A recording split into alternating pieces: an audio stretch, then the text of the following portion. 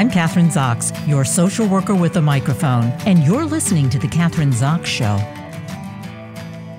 And joining me today is Mary Jordan, author of Dodging Dementia, Understanding MCI and Other Risk Factors. Many of us don't realize that there are things we can do to mitigate the risk of dementia. Whether you have a close relative with dementia, a history of high-risk factors for this condition, or a diagnosis of MCI, and MCI is mild cognitive impairment. You may be concerned to know how personally at risk you or a loved one is and what you can do to dodge what is definitely not inevitable. Mary Jordan guides readers through the many factors associated with developing dementia and the science behind our current understanding, including diet, exercise, trauma, pharmaceuticals, genetics, social isolation, just to name a few. She is a director and founder of Adapt Dementia Ltd, formed to help people find a better way to live with dementia. She has specific first-hand experience of dementia through her work for the Alzheimer Society, a UK dementia charity, and has co-authored the award-winning End of Life, The Essential Guide to Caring. Welcome to the show. Nice to have you on, Mary. Thank you. Hello. Hello. Hello. About dementia. I just want to clarify this because dementia is a general term, as I understand it, for loss of memory, language, problem solving, and other abilities that interfere with our daily life. But it is a generalized term. So what are we talking about? Are we talking about, let's define that, dementia as a generalized term, and then what comes under that is Alzheimer's.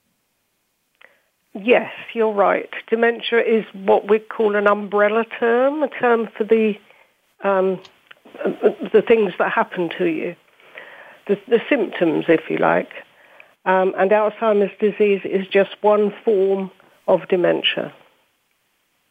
Okay, so dementia is not a single disease. We're talking, as we say, and I reemphasize, it's just an overall term to describe a collection of symptoms. So maybe Absolutely. we should, okay, dodging dementia. Before we dodge it, I guess we have to know exactly what it is and what are some of the symptoms of dementia.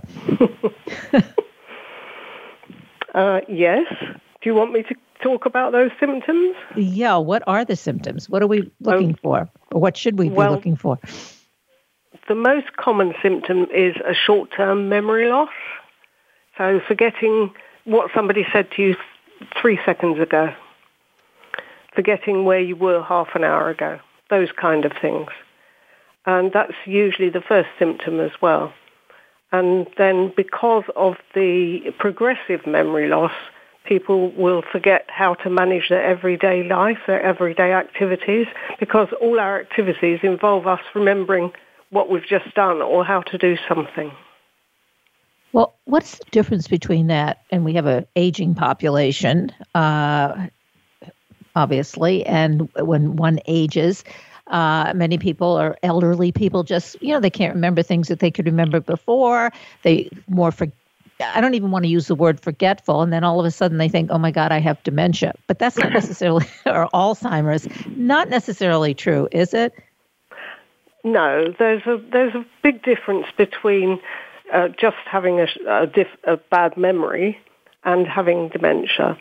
The real line that you cross when you would say it's just MCI, and then it might be dementia, the real line is when you can no longer manage what we call the activities of daily living. So that is very, very basic activities: shopping, dressing, cleaning your teeth, making a cup of tea, things like that. Right, so those are activities of daily living, and as I understand it, with dementia or with Alzheimer's, it gets progressively worse as time goes on, and there is no cure for it. Some of the factors that we can't control are age, and what about hereditary? Is there a hereditary factor? There is a hereditary factor, yes. Yes, in many types of dementia. But again, we haven't got a complete grip of that. We know a lot of research has been done, and we know that certain genes increase your risk factor. But that doesn't mean that you'll get the dementia just because you've got those genes. But it will increase your risk of getting dementia if you have them. So if that's going to increase our risk, how do we mitigate the risk? I mean, that's what your book is all about. That's what you're all about. We don't have to, it's not inevitable, even though we may have that gene, even though we're getting older. That's right. Okay, so what can we do to, ask the question again, what can we do to prevent it? Or at least, maybe we can't necessarily prevent it, but we can soften the blow. You can reduce your risk. And really, that's what the book is about. We can't prevent dementia until we know what causes it. And at the moment, we still do not know what causes it. Despite all the media hype out there, we just don't know what causes dementia. It's now thought to be multifactorial. In other words, there are lots of different things. And that's really the basis of the book, looking at all the different things that raise your risk of getting dementia. So go on. No, so let's talk about those. What are they? What are those risks that? Okay, well, age is a factor, and as you said, we can't do anything about that. And then there's the hereditary factor, and we can't really do anything about that. The things we can do are looking at exercise, which is known to, if you keep healthy and exercise, it's known to reduce your risk of getting dementia. You can eat properly. Mary, I just want to stop with that one because I want to get into each one of these factors because we talk about exercise. What kind of exercise? How much exercise? Do you have to be running every single day and 4 or 5 miles a day or doing push-ups? Or what is one supposed to be doing? Well, I do cover this in the book. You don't have to be a gym bunny. You don't have to sweat it out in the gym. You just have to, even brisk walking is a good exercise. Gardening, yard work, and playing any kind of sport, even walking football, which is a very new thing for older people. Anything like that, anything that gets you moving and regularly gets you moving. Regularly gets you moving. So in other words, keep moving. Don't sit on the couch and watch TV or do video games till you die. This is not, we want to, we have to keep moving. However you can, and I guess, when I hear you talking about that, you do gardening or you walk or whatever you do, but kind of just make sure you continue the kinds of exercises that you've done all your life, I guess. Maybe you can't do that as you age, maybe not as vigorously, but don't stop. Don't stop. Absolutely. Don't stop. Don't sit around. And it seems to me that that's going to be a tough one, I guess, especially for this aging population, baby boomers, because now with the internet, it's very easy to be just sitting around and still feel like you're connected to the rest of the world. You have to force yourself to get up and go out. Yes, that's a really good point. It's a lot easier to not move around now, isn't it? It's a lot easier to meet people online. It's a lot easier. You can't really walk your dog online. That's true.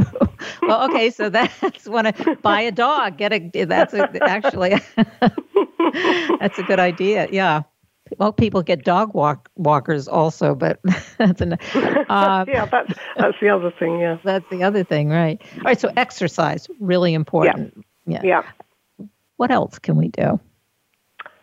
Okay. Then this is a bit difficult to address retrospectively, but there's a lot of evidence that shows that having more years of education means you have a lower risk of getting dementia, and that's quite difficult because you think, well, I'm grown up now. I've had my education. What can I do about that if I haven't had enough education? The actual the amount they consider to be optimum is 12 years of education. So that's schooling. So that's a difficult one to address if you're grown up and your schooling is in the past. But we can all keep our brain pliable and plastic. so we can keep doing new things and learning new things, however old we are. So that's a very important factor. I think it was Eleanor Roosevelt who said, do something, or she does, and we should do something different every day. She did, I think. Yeah, and I always think about that. But how different? I mean, do you have to take a risk? I mean, doing something different every day, what does that mean? Do you have to do, enroll in a class? Or what does that exactly mean in terms of the plasticity of the brain and how we're going to keep it moving as we age? Now, I do cover this in the book. Okay.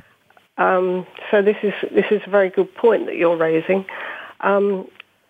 Doing something different every day doesn't necessarily mean anything big, as you've said. But as we get older, we tend to go to the same places. You go to the same petrol filling station. I think you call it a gas station there. Yeah. You go to the same supermarket. You take the same walk every day. We tend to do that because it's nice and easy and it's comfortable. So those are quite small things that we could change. You could actually choose to visit a different shopping mall. Go to a different film. Go to something that you would never go to before. Absolutely. Read a book you wouldn't choose to read. When you talk about education, that's important. And of course, if you haven't, whatever your education has been, formal education probably is what it is. But I always think of travel as education too. Make yourself, and it doesn't mean you have to. I don't have to go to London. You don't have to go to New York, but you can go to places that are maybe unfamiliar, that are in your country or city, or different cities within a state. So that's a form of education, another form of education. Yeah, it's a very good point. Yes, you're absolutely right. Yeah, I hadn't really gone into that in the book, but you're quite right. Travel in itself, and it doesn't have to be distant travel, as you've pointed out, just going to a different place is educational in itself. What about risk? I mean, older people are notorious for not wanting to take risks, as you kind of alluded to that. We go to the same gas station, we go to this, same grocery store. Whatever is considered a risk for somebody or someone may be something good to do, I would imagine. That gets your brain working or challenged. Yes, I wouldn't want to suggest that people do something dangerous. No. But certainly just doing something different from what you normally do, or meeting somebody different, getting to know different people, choosing different scenes, different things. It's all very, very relevant because your brain drops into these grooves. If you always do the same thing all the time, then your brain tends to drop into those kind of grooves. And what you're trying to do is develop new brain cells and get new connections going. So the word for me that I hear you saying is challenges, new challenges, whatever they are, and it's different for each person. It's all, I mean, it's always interesting. I don't know if interesting is the word, but there are people in their 90s who are out there moving and doing and contributing, and then there are the ones who are at the opposite end of the spectrum, and then probably more people are in the middle. So I always want to know, what is their secret, the 90-year-olds who are out there participating and meeting new challenges and doing new things. How do they get there? Because there's some kind of motivation that's involved in that, obviously. Yes. I think we ought to ask them. Yes, you do meet people. Age is not the biggest factor. It is the biggest factor, but age doesn't mean you have to have dementia. You do meet people. You meet many elderly people who are, full of life and always interested in different things. So it's up to us, I think. Right. So we've talked about exercise. We have. Yeah. And education, doing new things, meeting new challenges. What else should we be doing to mitigate the ravages of dementia, of Alzheimer's? Well, I think one of the simplest things, and the thing that terrifies most people, is cut sugar out of your diet. It's probably the one most difficult thing for anybody to do. Yeah, all sugar? Well, it's surprising how much sugar there is in foods you wouldn't even expect to see. So, it's easy to just say, I don't take sugar in my coffee.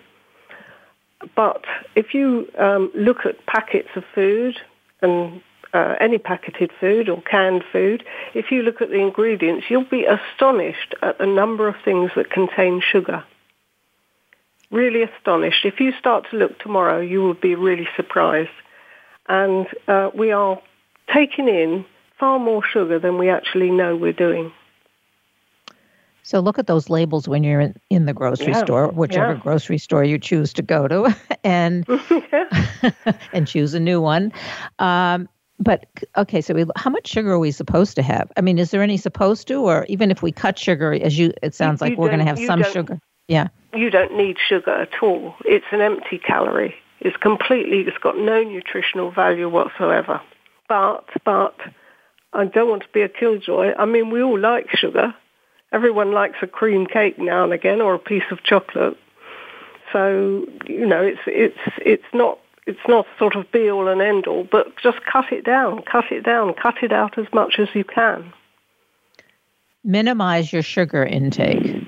Minimize. Yes, absolutely. Right. It's one very, very simple thing we could do, all of us. Yeah. I mean, I have to say I do that. I always look at the labels, and I am always surprised as to how much added sugar. Sometimes they'll say on the labels that there is no added sugar. I'm not sure exactly what that means, that there is sugar, but we didn't add more sugar. I think that's probably exactly what it means. They haven't added extra sugar. You'll sometimes get that on products like yogurt. Yeah. So yes, that's a very good point. Now, okay, so now we have the sugar. Do not minimize your sugar intake. What's next? Well, I think, I think the sugar intake is the reason I pick on that is because it's the simplest element that we can do in connection with our diet. And diet is a really big issue at the moment. Everybody's got a diet, a magic diet. This works for this person. This works for this person. Everyone wants you to eat the diet that works for them. And I don't think that there is a particular diet that works for everybody. But minimizing sugar is something we can all do. So that's why I picked that particular factor. Mary, what about so sugar, but I have some of the statistics here in the United States, which are not good ones, because we as a country or we as a nation are overweight and obese. So we are eating too much sugar or too much of whatever we're eating. And I would assume that that's not good for you either, to be overweight or obese. Overweight is bad for your health generally, and obesity, bad for your health generally. So anything that's bad for your health generally is bad for your health generally. It's going to put more pressure on your heart for a start. But interestingly, the evidence is not very clear about overweight being directly responsible for dementia. But it is a factor in type 2 diabetes, maturity onset diabetes, and that type of diabetes is a very, very high risk factor for dementia. So it's a sort of staged, if you can understand what I mean, the overweight might cause the dementia, cause the diabetes, and diabetes is a very high risk factor for dementia. Sure. Another thing that's a high-risk factor, I mentioned this in the intro, was trauma. Let's talk about that, or what do you mean by that, trauma? Yeah, this is a very interesting one, and I wrote about it quite a lot in the book because a lot of what I've seen is subjective. There's two factors here. One is actually physical blunt trauma to the head, And we know and have known for a long time that can cause dementia. So we've got professional soccer players and boxers who have had many blows to the head and who've developed dementia. So we've known that. But my personal experience, and this is strictly subjective and personal, but I have worked for 15 years, with dementia. The number of times I've seen people who have had a major trauma in their life, an emotional trauma, if you like, which I can't say it's led to the dementia, but it appears to be a causative fact. When you say emotional trauma, what can we talk about what that is exactly? Because most of us, if you live long enough, you're going to have had some emotional trauma. But there are some, So what are we talking about? You're quite right. Most of it, all of us, if we live long enough, we're all going to, lose somebody close to us, be involved in an accident, have something happen to us. You're quite right there. It seems to be how we deal with the trauma. And there's a lot of evidence here among veterans, service veterans, because you see people who've suffered from PTSD, post-traumatic stress disorder, after experiencing trauma in war situations. So there's quite a lot of evidence to show that can have an effect. And all I've done really in my work is translate that, see how it's working for civilians. Yeah, I mean, that example is extreme trauma, I would, right? But are you talking about resilience, perhaps? Whatever kind of trauma that we have had, the people who are the most resilient do better or help to... I'm talking about resilience, and not necessarily, it doesn't mean it's anything to do with your own character. It seems to be more how you manage the trauma and how much help you have to manage the trauma. So, things like counselling, but also supportive relatives, supportive friends, anything like that actually helps you to get through it. I think it's when you don't have that outside support. It's a personal feeling. It's what I've experienced. I don't think I have a lot of research evidence to actually support that. Okay. I also mentioned pharmaceuticals. Where does that come into play? That is covered in Chapter 4 of the book, which wasn't actually written by me. It was written by Dr. Jerry Thompson at my request, because he's a doctor of medicine. And although I know about all the pharmaceutical that are involved in dementia, if you like, the memory drugs, I felt it was better for an actual doctor to write that chapter. But it is known, and he says quite clearly in the chapter, that certain pharmaceuticals that are prescribed to people do affect the cognition. And that's quite frightening, because some of these things are given out, as he puts it, like Smarties. They're given out willy-nilly. Well, the next question is, which ones are they? What should be...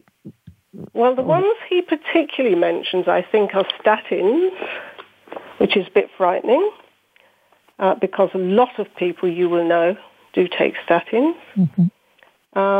And I think the other ones are Sorry, I have to look this up specifically, because as I said, it was his chapter. Here we go. He talks about drugs that are given for proton pump inhibitors, as it's called, to reduce the acid that you produce in your stomach. And I think they're given out to a lot of older people. Well, statins, and I'll go back to the statins, because we only have about a couple minutes left, but statins are something that, as you just said, they're given out willy-nilly. They're just, take a statin. You have given to young, healthy people, and they continue to take it throughout their life. So that's kind of a scary stat. That's what about older people? older people and statins? Well, we should ask the doctor, but read the book. You should definitely ask the doctor. You should definitely discuss it with the doctor, yes. Yeah. That's very interesting. Okay, so a couple minutes left. Where can we get, we can get the book, I assume, online, bookstores everywhere? Yeah, you can get the book from the publisher itself, which is Hammersmith Books. But you can also, as always, get it on Amazon. And you should be able to order it in any bookstore. And Mary, can you listen to it on Audible? Yes, you can. And there is an ebook. Yeah. That's and also just tell us quickly your work, what you're doing, where we can go for more information about your own work, your next book. Okay. Well, my website is adaptdementia.com. So it's adaptdementia, all one word, .com. And everything about my work and the books is on that website. I have to tell you, as we're talking, that I don't have. I'm not insured to take clients from the US, but anyone can look at my website and look at the advice there, and anyone can read my books, obviously. Even if you're in the U.S., you can still read Mary's book. So I advise go out and get the book. Free to do that. And I've been talking to Mary Jordan, who is the author of Dodging Dementia, Understanding MCI, Mild Cognitive Development, and Other Risk Factors. Thanks so much for being on the show today. I really appreciate it. Lots of good information. Thank you very much. I'm Kathryn Zox, your social worker with a microphone, and you've been listening to The Kathryn Zox Show.